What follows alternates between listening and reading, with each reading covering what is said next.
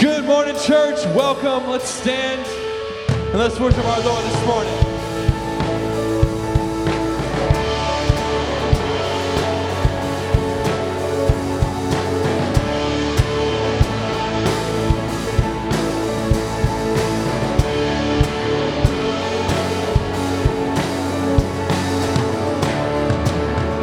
And as to ash, dust to dust, we live and die.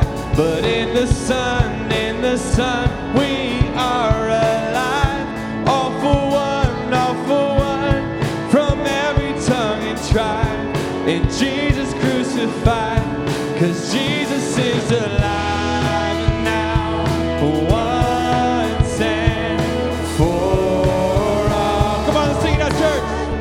We are one, and we are all for one, and all for Jesus, and Jesus once for all, to the glory of the one true King of kings, Lord of lords, till kingdom come. In the end, God all and all. He will be everything to everyone. When death is finally done and victory is won once and for all of us. We are one, and we are all for one, and all for Jesus, and Jesus once for all, to the glory of the one true God. We won't be moved, we're standing tall, once of the dust, now of the sun, and all life and death and what's to come belong to Christ and Christ to God. So here we stand, hands lifted high, the very hands and feet of Christ. No holding back, no wasting time. We live for love. One, and we are all for one, and all for Jesus, and Jesus once for all, and we are one, and we are all for one, and all for Jesus, and Jesus once for all, to the glory of the one true God. Yes, Lord. Good morning, good morning. Welcome to all of our newcomers today. This is your first time. Welcome, thanks for being with us. Hello to everybody on Facebook Live. This part is not going to be helpful for you at home, because today is Communion Sunday. I know you thought I was going to talk about the fact that it's the Super Bowl, but more importantly, Jesus. So today we get to talk about the fact that this is a moment to remember. We do this every single month. And honestly, for a while when I was in college, I went through a phase where I was like, okay, why do we do this though? Like, what, do we just do things? Because I feel like part of being in like the church is you just do things that a lot of times you never question, you never think about it, you just go through the motions, and it doesn't really mean anything to you. Because at the end you're like, that's just what we do. So I really like hate that. And so I started wrestling through, what is it? What is this about? And the crazy thing was I was in this Old Testament class, and he made us read the entire book at a time in one sitting. We had to read the whole thing, do this whole worksheet on it, go to the next one, read the whole thing, do a worksheet on it. And the thing that I kept finding over and over and over again is God bringing up this theme of remembering. And what are we remembering but the fact that we each are a story? Your life and my life is a story. It is full to the brim with disappointments and hurts and wounds and victories and dreams and hopes and desires and relationships gone wrong and relationships gone well and things still yet to be seen, still yet to be known. And this, when we all come together, we become part of a larger story. The sad thing is each of our stories is a tragedy until the moment that Jesus entered into the story and we became a part of the story of redemption. Yours and mine is the story of redemption. And what we remember today, when you go to each one of these, in any of these tables, you don't go to every one of those tables because they all have the same thing, but you're just gonna go to one of them. You grab the elements, you come back to your seat, and we're gonna take time as part of our worship, because worship isn't singing.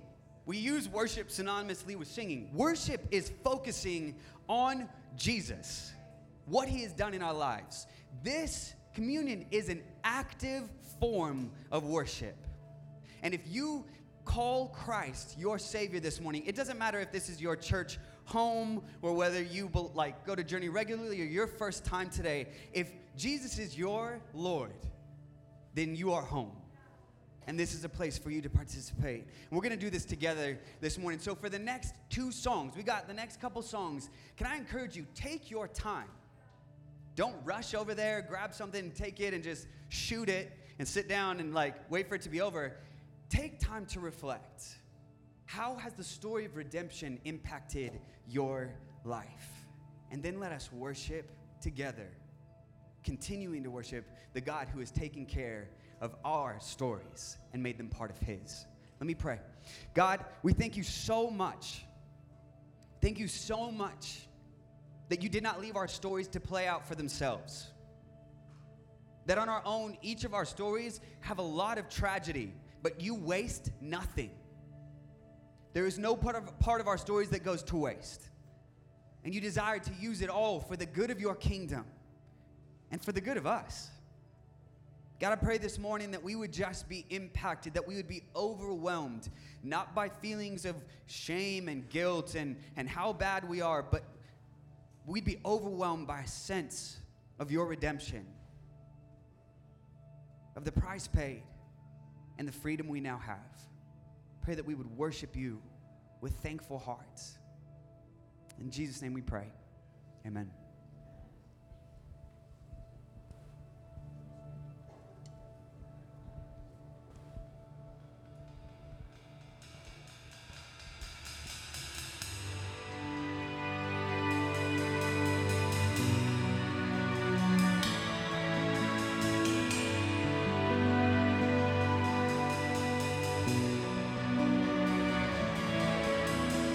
God of creation, there at the start, before the beginning of time.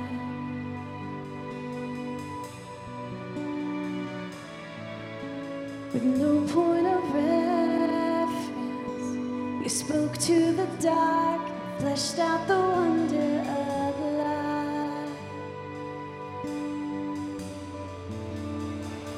And as you speak,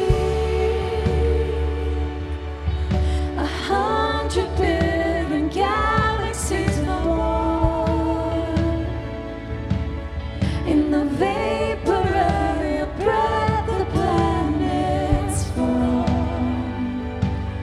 If the stars are made to worship, so will I.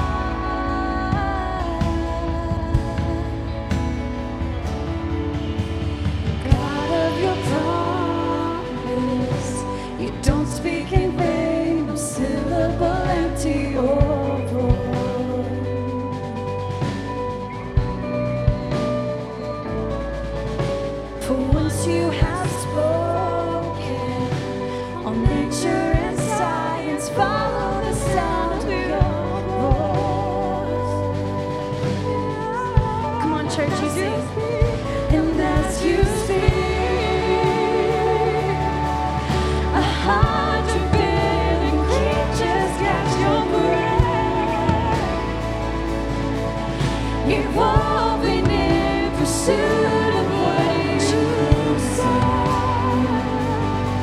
If it all reveals a nation so alive, I can see your heart in everything you said. Every painted sky, a canvas of your grace. If creation still obeys you so alive,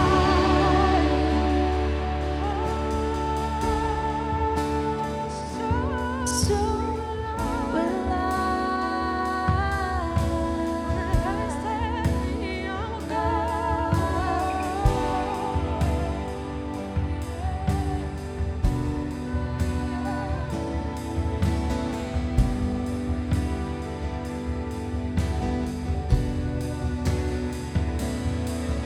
stars are made to worship, so will I. If the mountains bow in reverence, so will I. If the oceans roar your greatness, so will I. For if everything exists to lift you high, so will I. If the wind goes waves and it's so alive. If the rocks cry out in silence, so alive. If the sum of all our praise still falls short,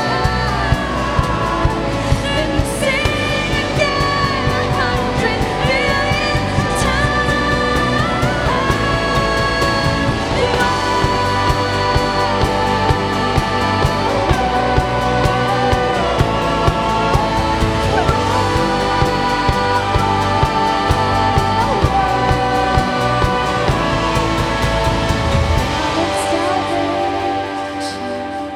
You chased down my heart through all of my failure and pride.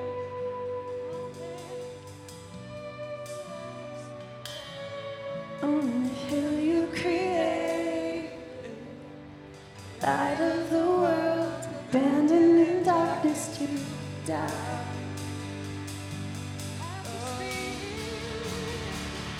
And as you speak,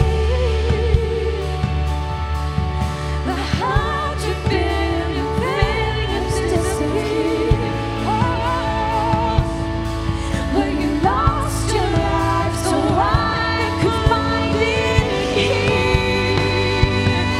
If you left the grave behind you so alive, I can see your heart in everything you do. Every part designed, every word of art collect. If you gladly chose surrender, so will I can see your heart in billion different ways. Every precious one, a child who died to save. If you gave your life to love them so like you would again 100 billion times, but when measure could amount to your desire, the one who never leaves the one behind.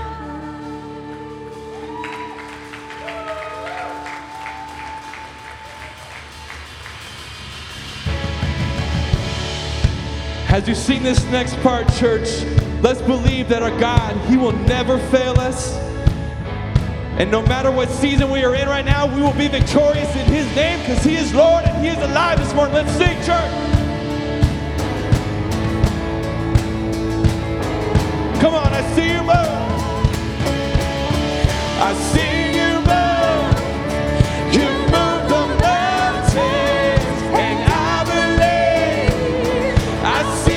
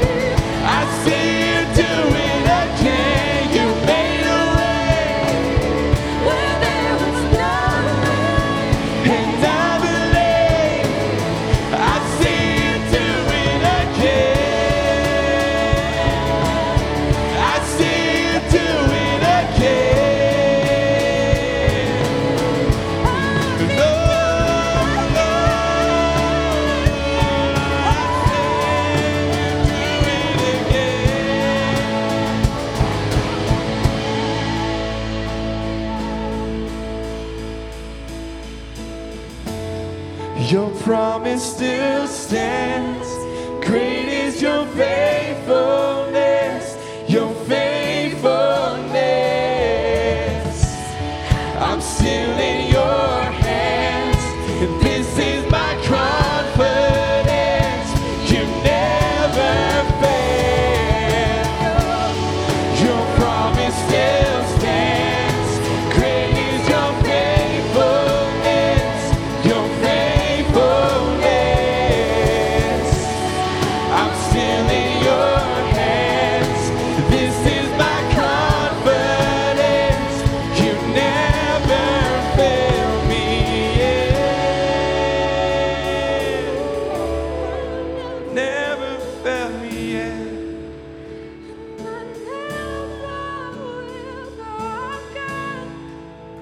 That you never fail me yet. Yes, Lord.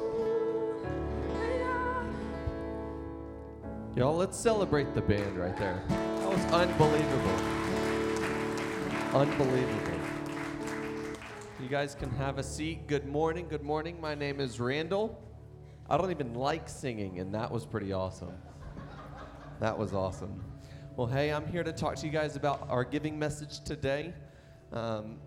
Just going to do a short and sweet one. So I think Tyler hit it on the head earlier. He was talking about communion is an active form of worship for us, and giving can be that as well. Giving should be that as well. There's two kind of main types of giving we talk about. We talk about tithes, we talk about offerings. Tithe is that kind of steady, regular, the idea of 10% of what we earn goes back to God. Offerings are maybe a little bit more specific. You're giving something to a specific cause or something that means something to your heart. But I think the main thing is both tithes and offerings are intended to disrupt us from our normal lives where we depend so much on cash, credit cards, debit cards, Bitcoin, whatever it is.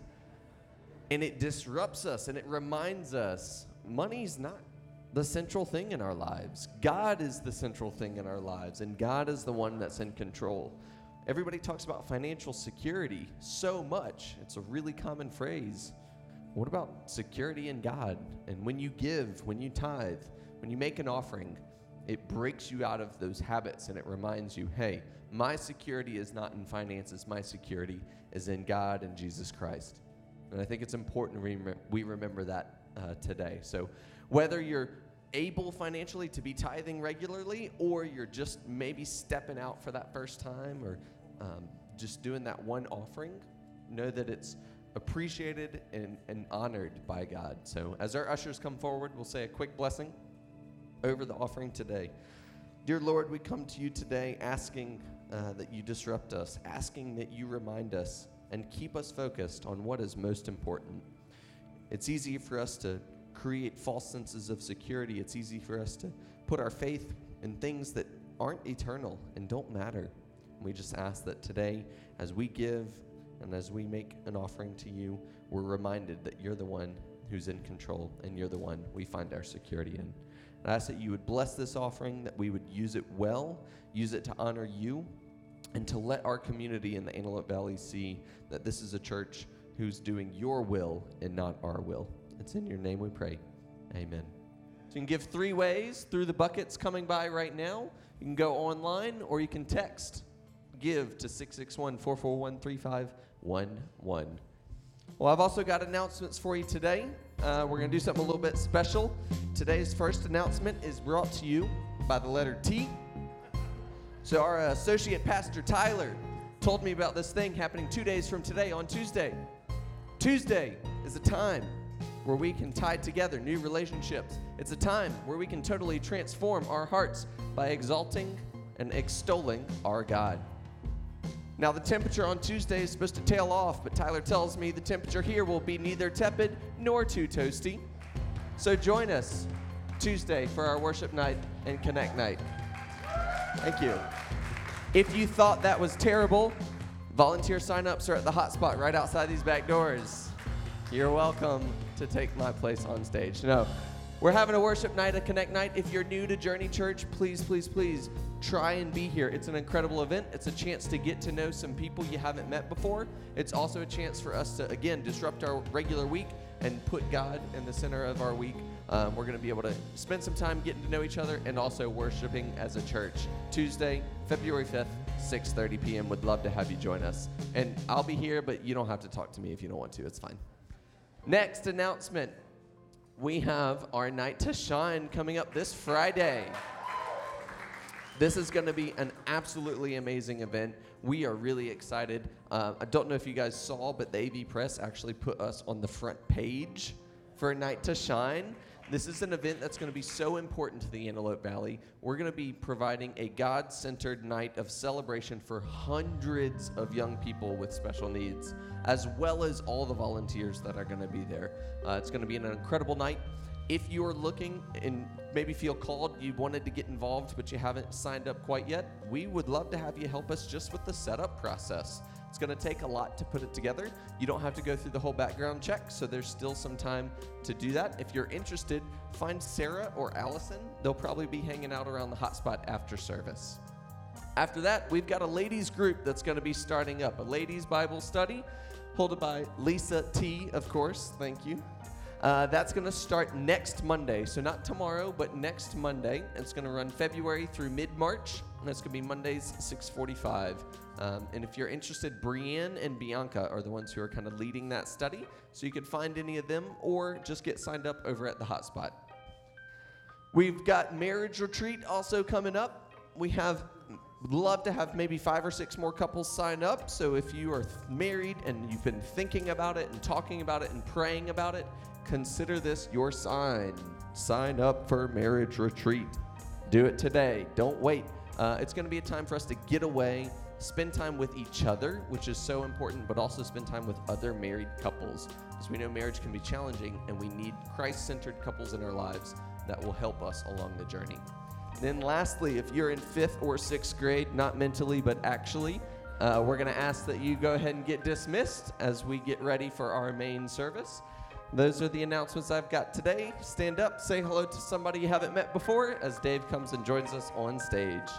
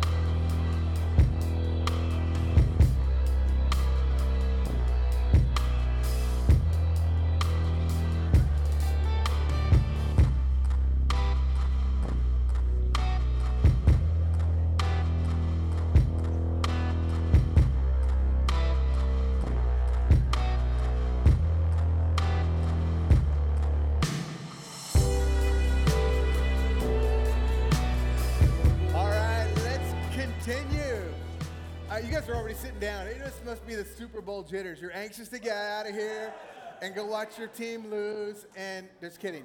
You guys are going to have a good afternoon. It's going to be fun. And thank you for coming and hanging out today. I'm Dave, one of the pastors. And if you're new to Journey, again, Tyler said it, but welcome. If you're looking for a home, we'd love for you to consider this being yours because we're special and we've got some good things going on like this. You see this? This is really cool. Where's Allison and Sarah today? Allison and Sarah, our team. There you go. I'm so proud of our team. Anyway, what we have, this Night to Shine event is something that's happening all over the world. There are hundreds of thousands of people that are going to be affected, but right here in the Antelope Valley, we're touching people and making a difference and showing people that God's love extends beyond all of our challenges, our difficulties, and our differences, and that's going to be a great thing. I'm just so proud of our team, and they put so much effort into this, and for those of you who are going to participate, I'm really, really proud. I'm excited to be part of this event. So don't forget that. It's coming up this week. Just want to say, way to go, team. I'm so proud of you. Also, Tuesday night, as he said, worship night. I love worship nights. Unlike Randall, I like music. I don't do well at it, so don't stand next to me, but I love being in the environment when the church comes together and they worship, and this is going to be a fun time, so hope you can make it to both of those. Well, we're starting today a brand new series. Let me just ask you something. Your dreams ever freak you out a little bit? You ever have a weird dream? Who had a weird dream last night? Just kind of a crazy dream. I was dreaming. I was somewhere in some bizarre place, and I realized, you ever seen one of those stick bugs? You know, they look like a stick, but they're really big. I had one on my elbow, on my left arm, and it was the craziest thing. And it had another bug it was munching on. And I could feel it, and I'm like, is it biting me? Is it biting me? And I couldn't tell. Do I fling it off? I didn't want to hurt it, but at the same time, I didn't want that massive bug crawling up onto my head or something. And I was just sitting there thinking, what do I do? What do I do? And then it immediately shifted to something else. And then the night before last, I was dreaming that I was flying. And anybody play like Mario or any of those? Okay, well, Mario has a cape, and when he has his cape on, he can go boing, boing, boing. Well, that was my dream. I was like flying over water, and I'd lose altitude, and I'm like boing, you know, I'd bounce off, and I'd get back, get some altitude. It was the craziest dream. And what are dreams anyway? Psychologists say that they're a release mechanism, they're a processing tool, they're all these things. Spiritual folks say sometimes they're a way God communicates. It's all of that, and let's be honest, they're just weird.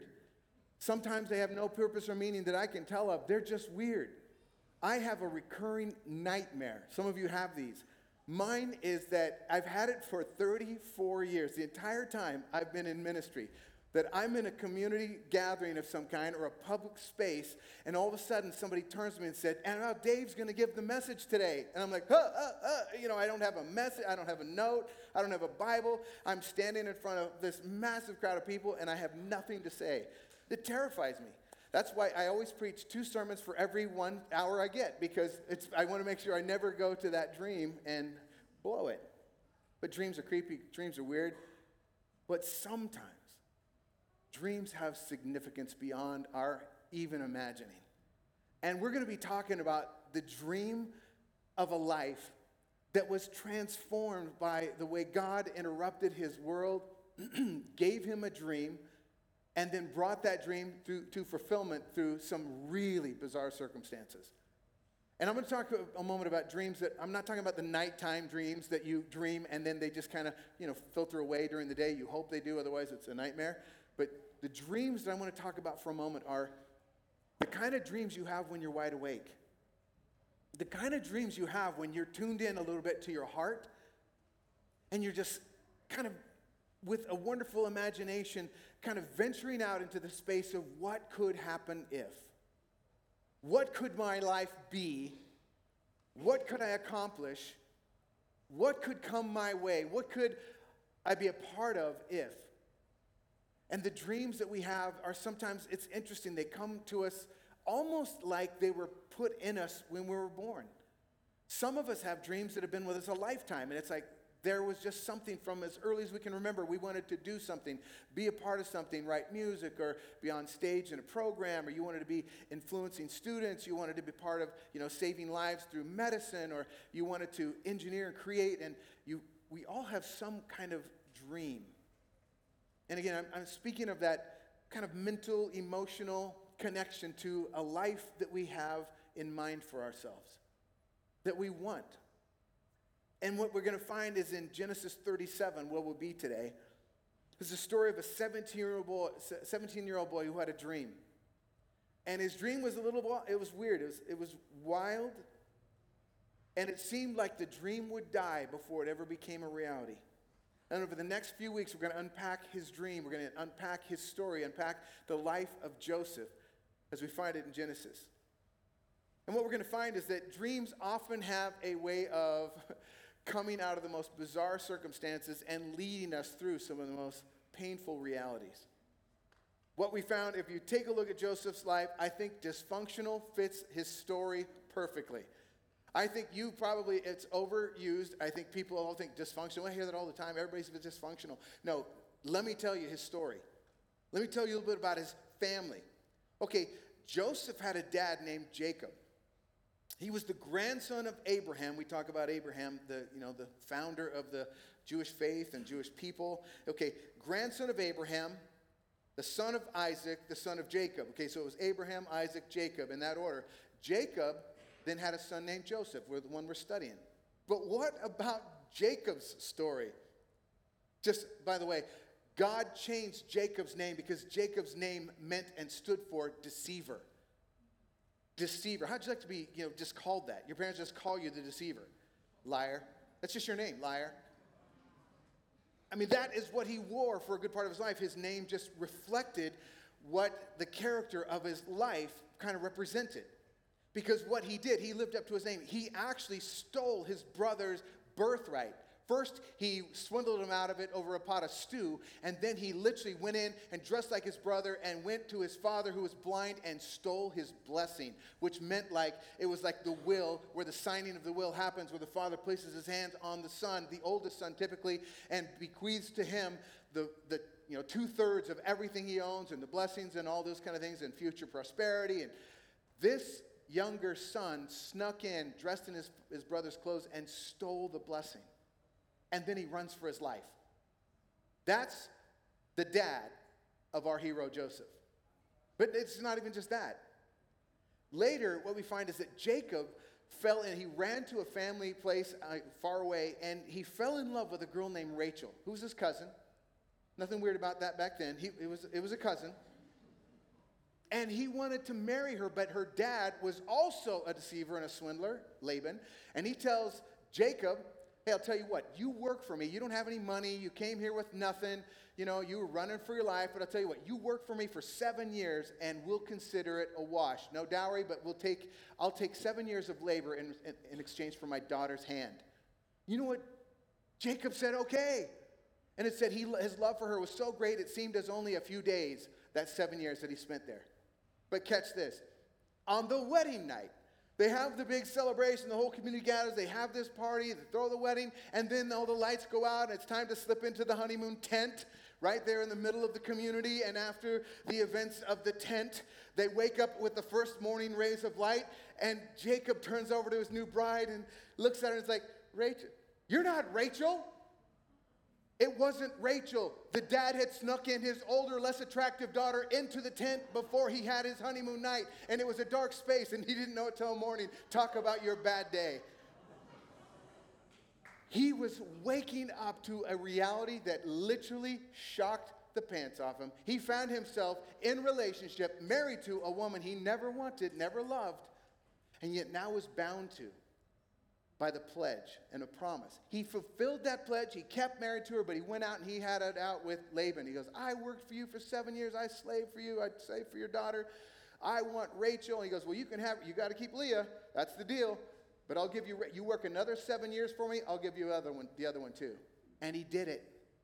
Now that's Joseph's dad. That's Joseph's mom. That's the story. That's a bad story.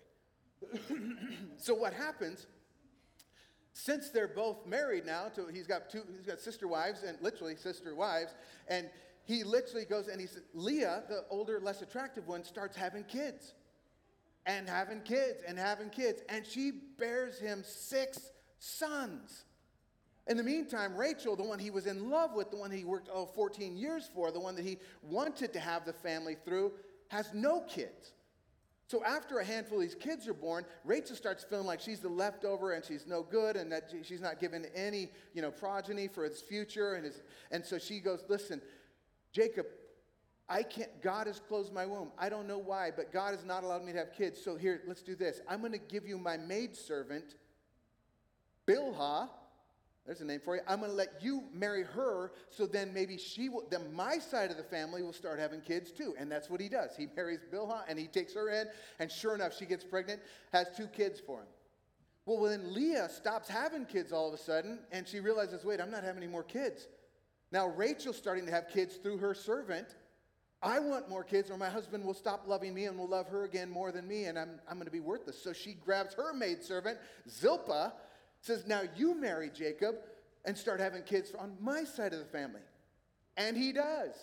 And she starts had a couple kids. Then finally, Rachel, out of nowhere, gets pregnant, starts having her own kids.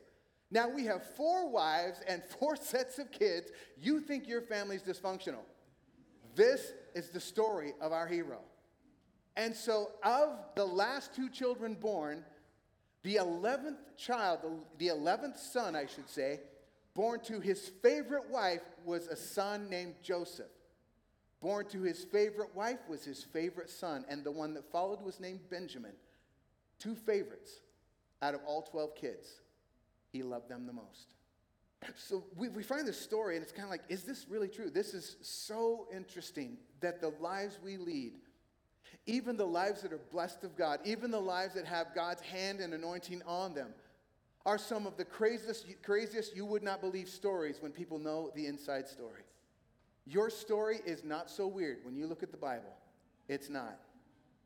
So we find ourselves in this kind of dilemma of we've got a dad with 4 wives and 12 sons plus his daughters, and there's rivalry, believe it or not. They don't get along. Joseph, being his favorite son, dad takes him, buys him this amazing coat. It wasn't just a coat. People think, well, what's the big deal? It was a multicolored coat. No, it represented, this is my chosen son. Just like he had stolen his brother's birthright, now he steals the birthright that was owed to his firstborn, and he gives it to his second to lastborn. Right in front of all of them, he just says, I'm choosing you over everybody. It broke their hearts. It made them feel like they didn't belong, like they weren't loved. And that we find is that God then comes into the story and speaks to this young man, Joseph, and gives him a dream.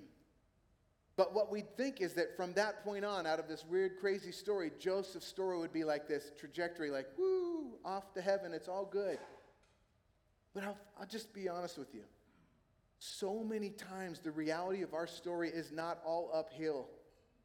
And the story of scriptural heroes and saints that we look at these days and wish we were like, they start off and go through incredible pain. And what we find is that Joseph had crazy twists and turns for 23 years before his dreams became reality. And that's what we're going to unpack over the next couple weeks. But for every person today who's feeling like somewhere along the line, you started out with this dream, with this desire, with this potential, and somewhere along the line, things went off the tracks.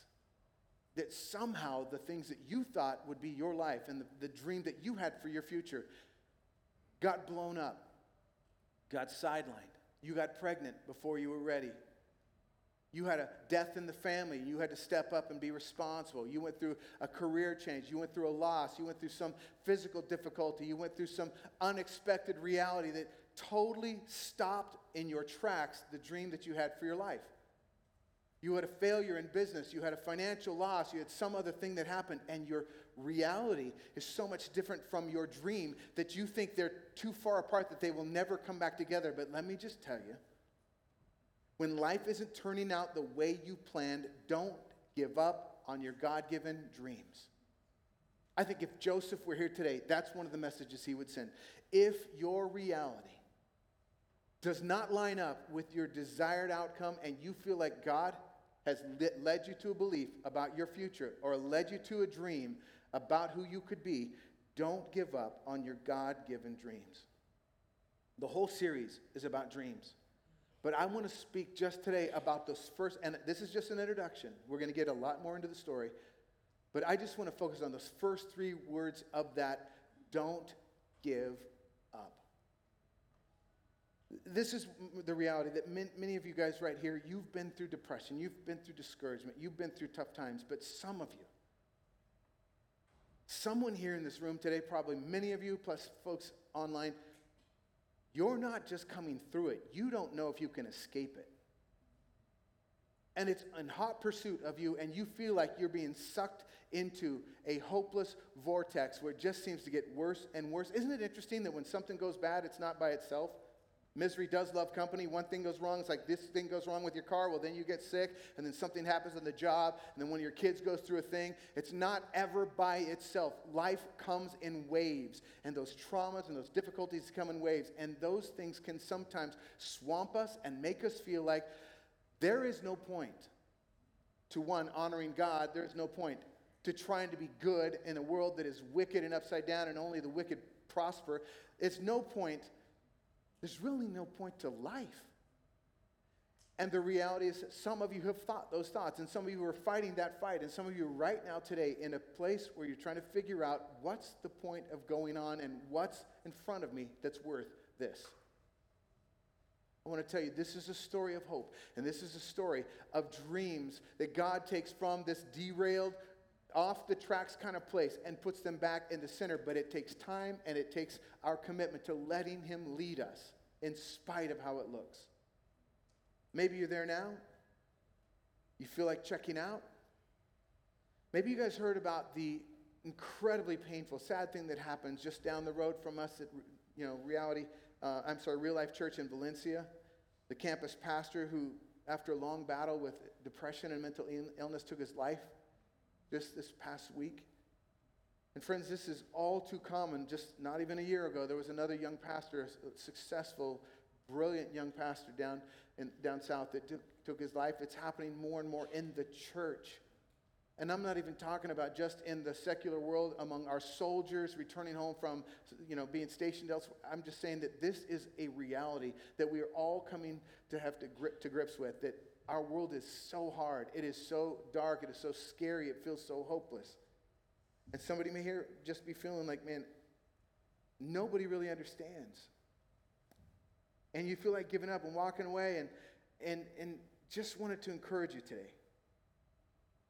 When God's in your story, you can make it. And twists and turns and upside downs and those kinds of things aren't there to destroy you. They're there to make you.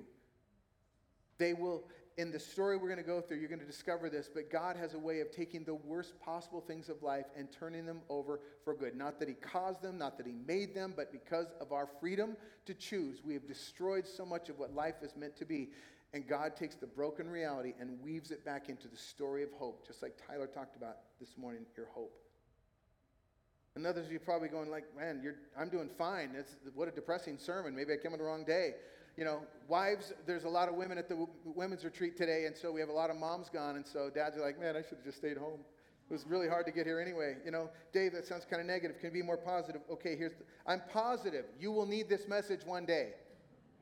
I'm positive if you're not going through a difficulty now, you will. So mark some of these things down. Take some notes. And in fact, somebody near you probably needs the hope.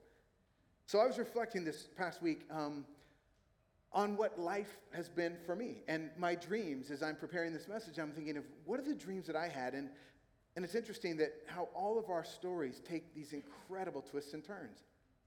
And I was going through some of my reflecting on how hard and painful my story has been, and my story's been a good story.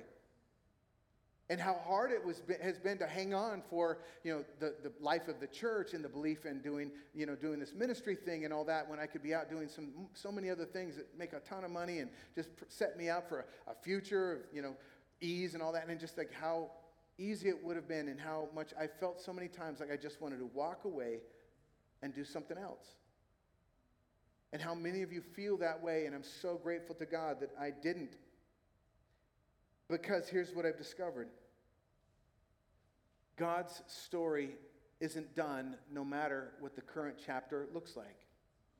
And for some of those times, those weeks, those months, those years where I felt like my story was pointless, I might as well go do something that really helps me if I'm not helping anybody else.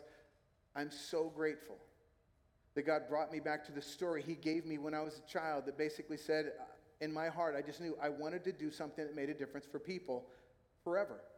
I wanted to help people discover the incredible love of God and the opportunity they had to know Him, to walk with Him, to have a relationship. I wanted to be a part of something that made a difference in people's lives forever. And He brought me back to that story over and over again, and I'm so grateful He did. Well, today let's get into the story. Joseph, chapter 37 of Genesis. We're going to be in verse 5. Here's how it starts. Joseph had a dream. And when he told it to his brothers, guess what? They hated him all the more.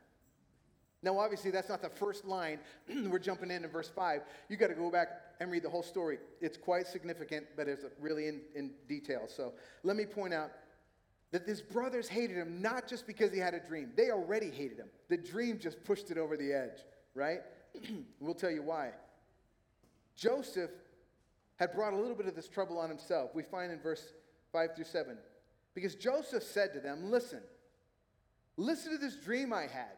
Okay, here he is with his brothers outside, just these brothers again, from all these different mothers, non-favorites. Listen to this dream I had. We were binding sheaves of grain out in the field. You know, like how corn stalks get all bunched together for like Halloween? Okay, this is what they do with the wheat. They'd bind it all up in big sheaves, and that's how they would let it dry, and they would collect it for harvest. Well, we were out there binding sheaves when suddenly my sheaf rose up and stood upright.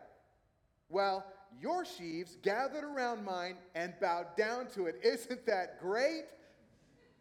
I'm sure his brothers were thinking, well, Joseph, that just blesses my heart. No. It said it made them so angry they conspired to kill him. Verse 19. They saw him coming another day at a distance, and they said, here comes that dreamer. They said to each other, come on now, let's kill him. Let's just kill him. And let's throw him out into one of those cisterns and say that a ferocious animal devoured him. Then we'll see what comes of his dreams.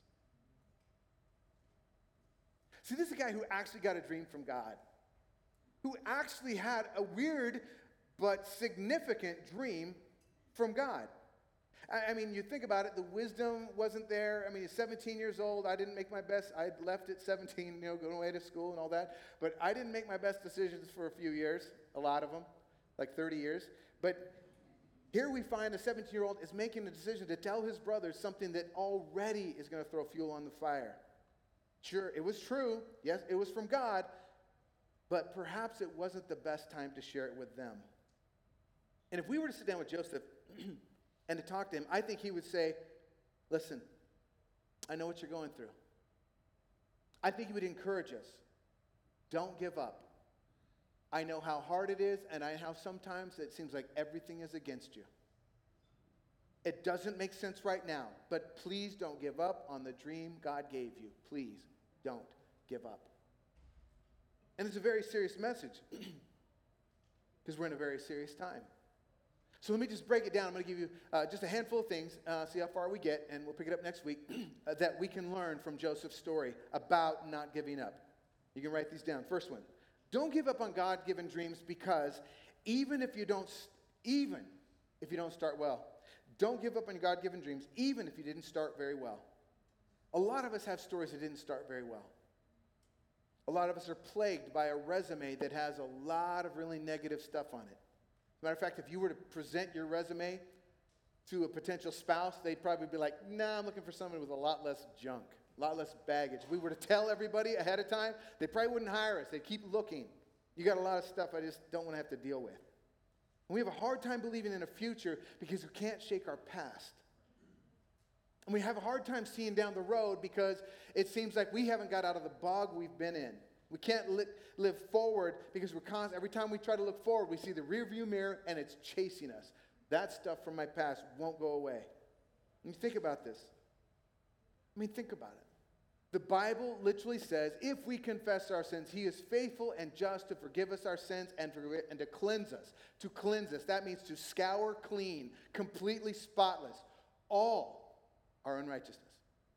1 John 1:9, he promises if we confess, that means we own it, we turn from it, God takes it and removes it. And let me just explain to this. That doesn't mean that God just says, okay, you said sorry, so we're going to be good. No, what God did was God said, listen, you created a debt, and the debt remains. Even saying I'm sorry doesn't remove your debt. Any more than knocking somebody's tooth out and saying, hey, that was really bad of me. I'm really sorry. Can we put the tooth back? Doesn't work that way.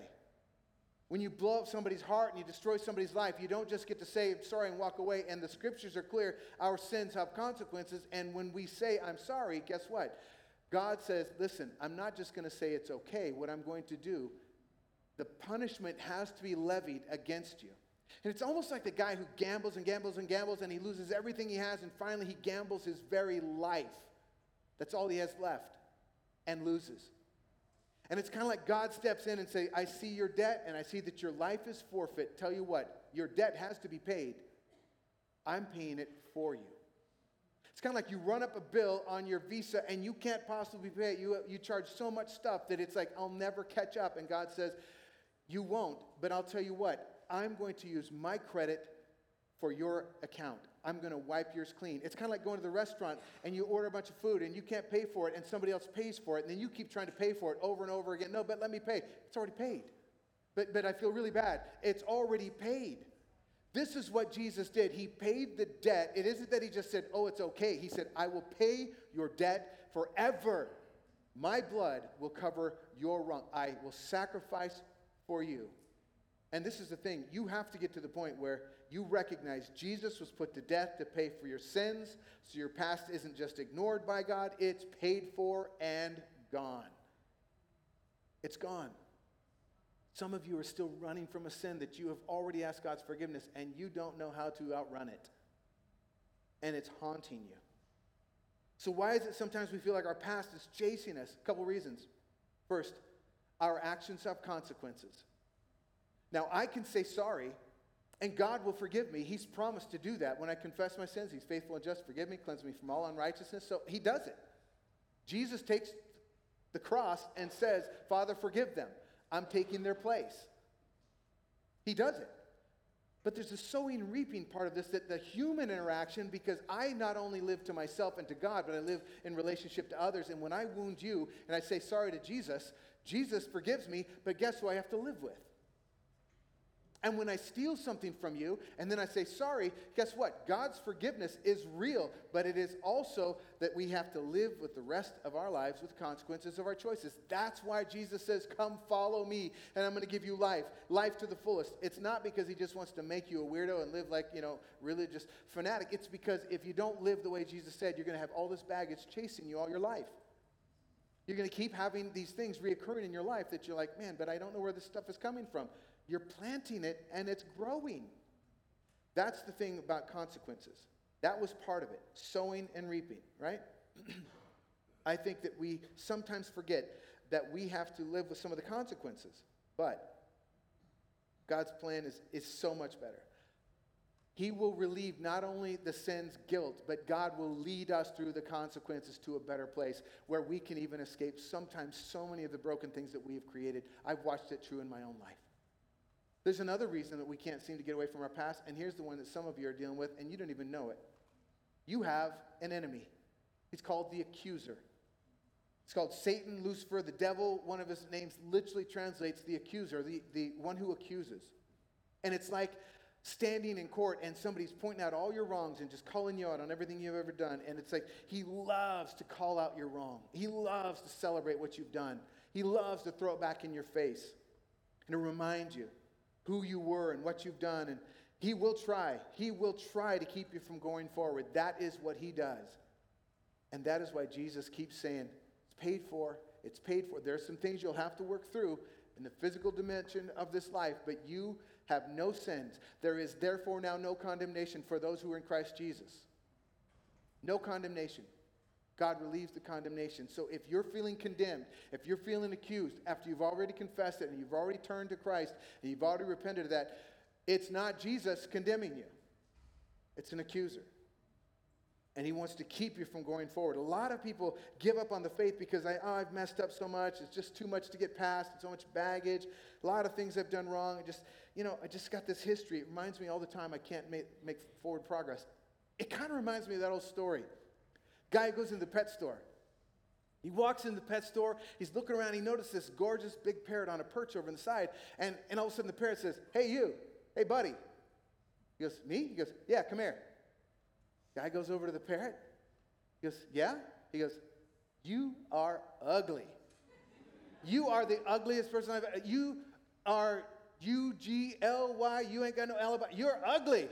And the guy's like, oh my gosh, that's so. And he runs over and finds the store owner. He goes, you wouldn't believe what your parrot just said. He just totally offended me. He just insulted me. He said this. And the guy's shocked. He goes, really? He's never done that before. He goes over and he smacks the bird around a little bit. Don't you treat my customers that way? The guy leaves the store. I'm sorry, that's that's animal abuse. Forget that part. He didn't smack it around. He scolded. Well, about a month later, the guy comes back to the store. He walks in, and as he's looking around, he catches the corner of his eye, sees the bird again. And the bird just looks at him. The bird goes, hey, you, buddy. He's like, me? He goes, yeah, come here. So the guy's walking over there. The bird leans in, and then he happens to catch out of the corner of his eye. He sees the store owner watching him. So he just looks at the guy and goes, yeah, you know what. And I feel like that's all Satan does in your life, in my life. You know what. Oh, you know what? Oh, she thinks you're this, but you know what? She thinks you were there, but you know what? He thinks this, you know what? You want to be better, but you know what? You think you're over it. You think you've done with it. You thought you're free from it, but you know what? You know who you are. And I feel like some of us live the rest of our lives in the you know what from the evil one instead of the freedom that Jesus gave. And he says, to whom the Son sets free is free indeed. Live free. God wants us to live free. And when you hear that you know what in your ear, it is not Jesus. It is the accuser. I think that's what the devil does 24/7. You know what? That's right, you. I just love the way that God takes stories of brokenness from our previous life or our early years, the things that started us off on the wrong foot and turns us around. I was talking with Shelly this morning. Shelly Freeman wrote a book, You Know Me Then, You Knew Me Then. He knew me then, and I'm telling you, the book, I gave it away because it was so good. I read it, and I was blown away by the story of her life and the way God took some of the incredible, painful things of her experience and transformed them into every single week. She's here serving and worshiping, and part of the story that God is forming called Journey, and it's a story of redemption of somebody's past. I love it. Paul, we've talked about him in a recent series. Before he was like the man of the New Testament, he was actually a real zealot who went out to destroy the works of Jesus, thought that that was a cult, and he went out to really destroy Jesus' church. He literally dragged people into court, called them blasphemers, and blasphemy was a death offense. He put to death one of the first Christian leaders of the church, Stephen. He had him put to death because of his blasphemy, calling Jesus God. This guy had an encounter with Jesus where Jesus said, Saul, why are you persecuting me? You're actually fighting against God. Transformed his life, turned him upside down. This guy who carried all of this baggage of what he had done and what he had started in the church and how he'd killed people and how he'd been a part of the shame of the past. He had to face that in order to become Paul the Apostle. But Jesus led him through that. Later he becomes the most, go get him, start church planting guy in the New Testament, writes most of the New Testament. This is the Apostle Paul, a life transformed because of a dream that God rerouted. Some of you have horrible resumes, be honest. You do. But just know that the Bible is full of people with bad resumes that God took and transformed and made something amazing. Regardless of your yesterday, you can still do great things for God today. Paul even said, 1 Timothy 1:12, I thank Christ Jesus our Lord who has given me strength, that he considered me faithful. He appointed me to his service, even though I was once a blasphemer and a persecutor and a violent man. I was shown mercy because I acted in ignorance and unbelief. God changed my life. He didn't give up on my story. This is your story, some of you. Don't give up on your God-given dreams because you had a bad start. Next, don't give up on your God-given dream, even though those closest to you don't support you, don't believe in you. Here's what we discover, Genesis 37:3. Now Israel loved Joseph more than any of his other sons because he'd been born to him in his old age, and he made an ornate robe for him. When his brothers saw that their father loved him more than any of them, they hated him, and they couldn't even speak a kind word to him. Joseph had a dream. I love how it just goes from that to straight into the story. No buts, just Joseph had a dream. And when he told it to his brothers, they hated him all the more. Some of you were brutalized growing up. You were rejected. You felt like an outcast. You didn't belong. I don't know if it's because of a blended family. I don't know if it's because of teenage pregnancy. I don't know if it's because your parents weren't prepared. They weren't skilled. They weren't whatever. But some of you went through some horrific things as children. And you feel like, at times, you don't know how to get over that. And you've got negative feedback coming from the people in your life who don't believe in you, and their voices carry a lot of weight, particularly the male figure, a role model figure in your life carries a lot of weight. So if he told you you're not a man, you're not a real man, you're not enough, it hurts. And for all of you who went through that, Joseph is saying, I felt the shame of my brothers hating me. It was to no fault of his own. I mean, he did not call his dad to love him more. He just was. Some of you, it wasn't your fault. It had nothing to do with you. It just was the circumstances of your life where people who did not believe in you, did not like you, and you don't even know why. and you're getting negative feedback and rejection from people. I mean, parents, we have no idea what our words say to our kids and how much weight they carry. Even Jesus had this dilemma of people not believing him. As popular as this ministry was, you got to understand that there was a moment when Jesus was overworking and doing miracles in this house, and they said, Jesus, your brothers and sisters are outside, and your mom, and they want to talk to you. And the scriptures say because they came to get him because they thought he was losing his mind. They wanted to take him out because they did not believe in him as the Messiah. They didn't believe. Jesus' own family didn't believe in him. How hurtful is that? I mean, later, Mark records this. People said this of Jesus. Isn't this the carpenter? Isn't this Mary's son and the brother of James and Joseph and Judas and Simon? Aren't these his sisters who are here with us? In other words, we know who you are. We grew up with you. You're nothing special. And they took offense at him. Only, Jesus said to them, only in his hometown, among his own relatives, in his own house, is a prophet without honor. And he could do no miracles there because they did not believe. I feel like some of you feel like you can't do anything great with your life because people don't believe. I want you to know that has to hurt. A lot of people face rejection. Joseph experienced that as well. He experienced massive rejection from his brothers. Not just rejection, but hate. It's one thing to be rejected. It's another thing to be wanted dead. They wanted it. We're talking human trafficking. His own brothers sell him into slavery. But Joseph would not give up the dream or the hope that God had a purpose. As we wrap up today, final thing I want to say is don't give up on your dreams, but realize God's dream for you may be different than your dream for yourself. I think that this is what happens a lot of times. If we could interview Joseph, I think Joseph, we were to say, Joseph, what is it you want for your life? If he was young, before all this happened, if we were just to take a young guy and say, what do you want? He would say, I want to be happy. And in general, that would probably mean in those days, well, I want to have a home next to my dad. I really love my dad. I want to be near him. I want to marry a really good-looking Jewish girl. I want to have lots and lots of cattle. I want to build a little house. I want to have a little farm. I want to be happy. I doubt you would ever hear him say, oh, I want all the sheaves to come and bow down to me. I want the stars in the heavens to come and worship me. He wouldn't say those kind of things. He would just say, I just want to be a regular guy with a regular life. I want to be prosperous and successful. I want to be happy. But God says, hey, Joseph, I'm sorry, your dream is not exactly my dream yet. I have a bigger dream. Let me give it to you. And my dream includes 22 years of some painful ups and downs, some unbelievable mistreatment and misunderstandings, nasty accusations. Eventually, however, you will rise to prominence in the greatest country and civilization in the world, and you will change human history. Do you want that dream? Because so many of our dreams, here's the problem with our dreams. They're our size. They're what we can do. Our dreams are small enough for us to get our hands around, and if they're that small, maybe God has a different dream that's a little bit bigger. The other problem with our dreams is who's at the center of it? Me. And if my dreams only serve me, guess what? That's too small a world to die for. That's too small a world to give my life in eternity for. God says, I want to invite you into a dream that's so much bigger. But at the center of it, you'll find God and his purpose. This is for many of us. I have a plan for you, God would be saying.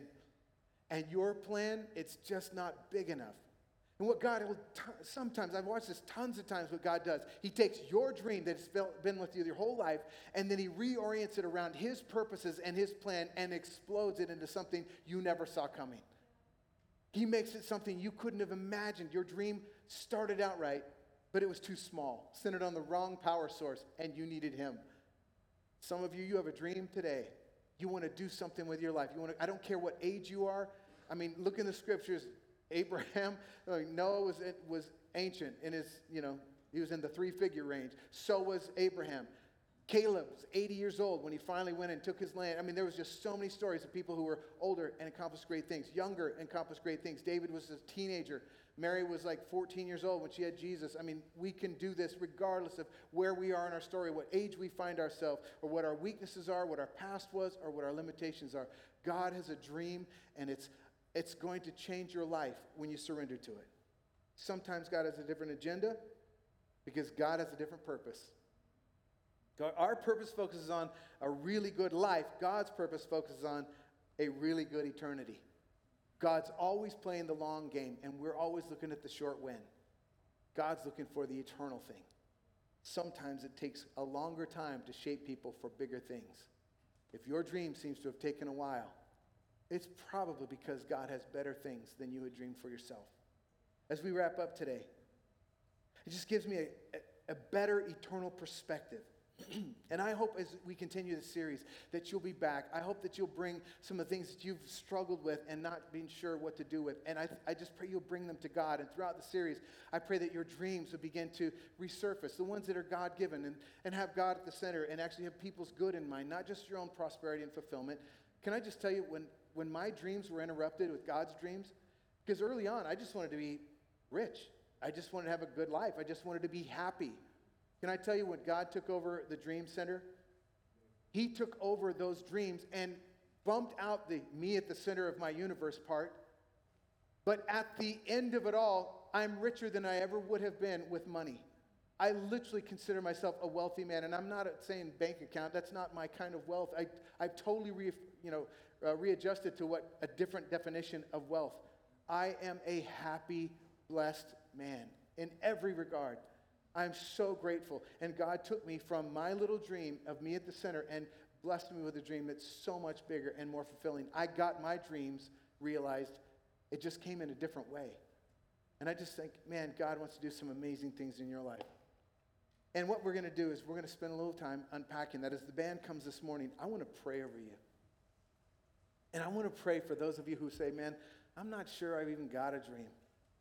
I'm not even sure I can muster up the energy to hope for something. Life is just too hard. I'm just in a rut. I'm just in this groove. I just can't change anything. Well, God can. I want to just pray over you.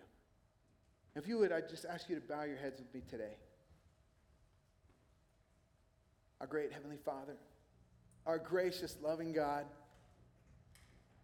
my prayer today is for, first of all, for any who in this room today have not found relationship with you to be the central part of their life and are somehow maybe just discovering or maybe just orbiting, but they have not centered their life on you and they're still trying to make sense of all these broken pieces.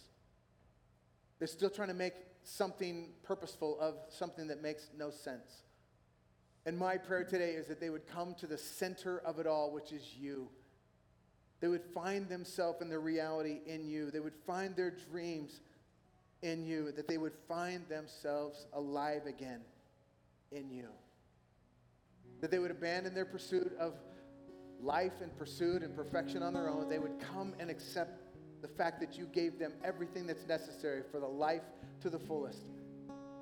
If we trust you, turn from our self-serving, self-leading days and follow you.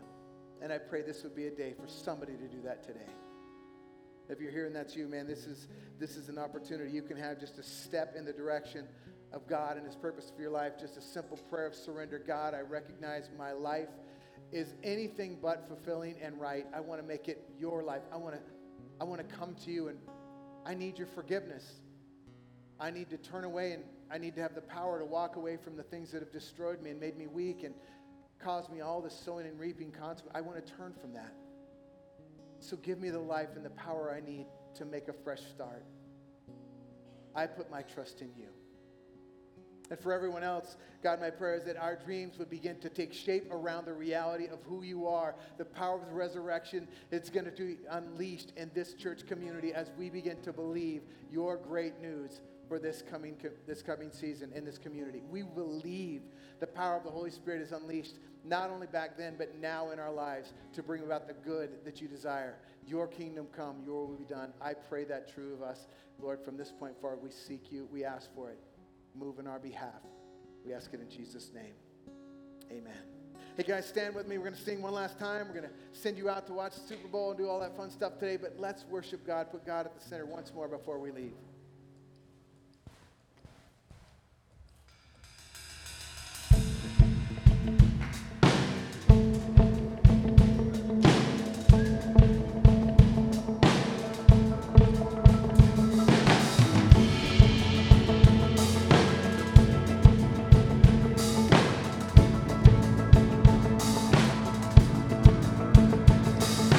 Trouble won't throw me, won't break me, won't scare me no more.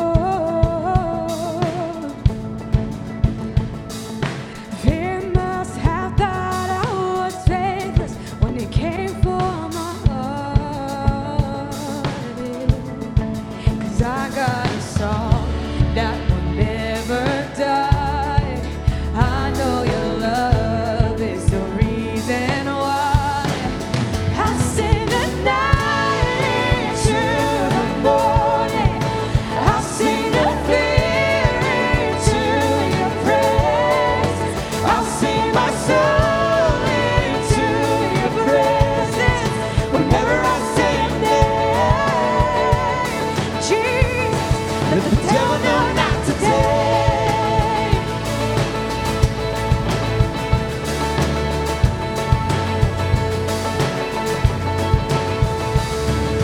Tell me that the enemy panicked as he took up that cross.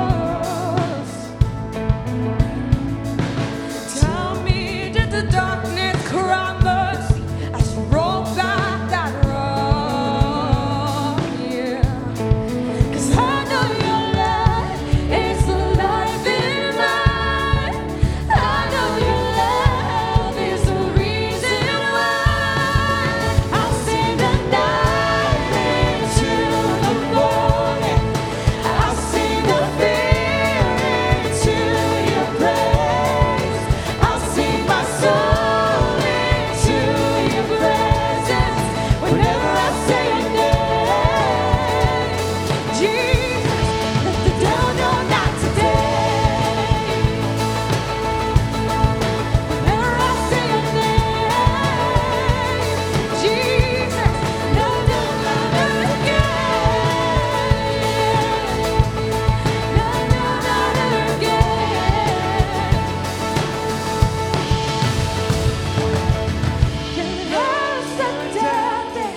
Cross the devil's head. Fear is just a liar running out of breath.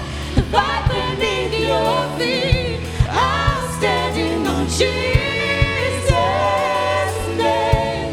So let the devil know not today, not today. Yeah. Let the devil know not today. No, no, no, no, no, never again. Let the devil know not today, not today, not today. I'll sing the night into the morning. I'll sing the fear into your praise. I'll sing my soul into your presence. Whenever I say your name, Jesus, let the devil know not today, not today. Let the devil know not today. No, no, no, no, no, never again. Let the devil know not today. Let the devil know not today. Let the devil know not today. Thank you, church. Have a great Sunday. We'll see you next week.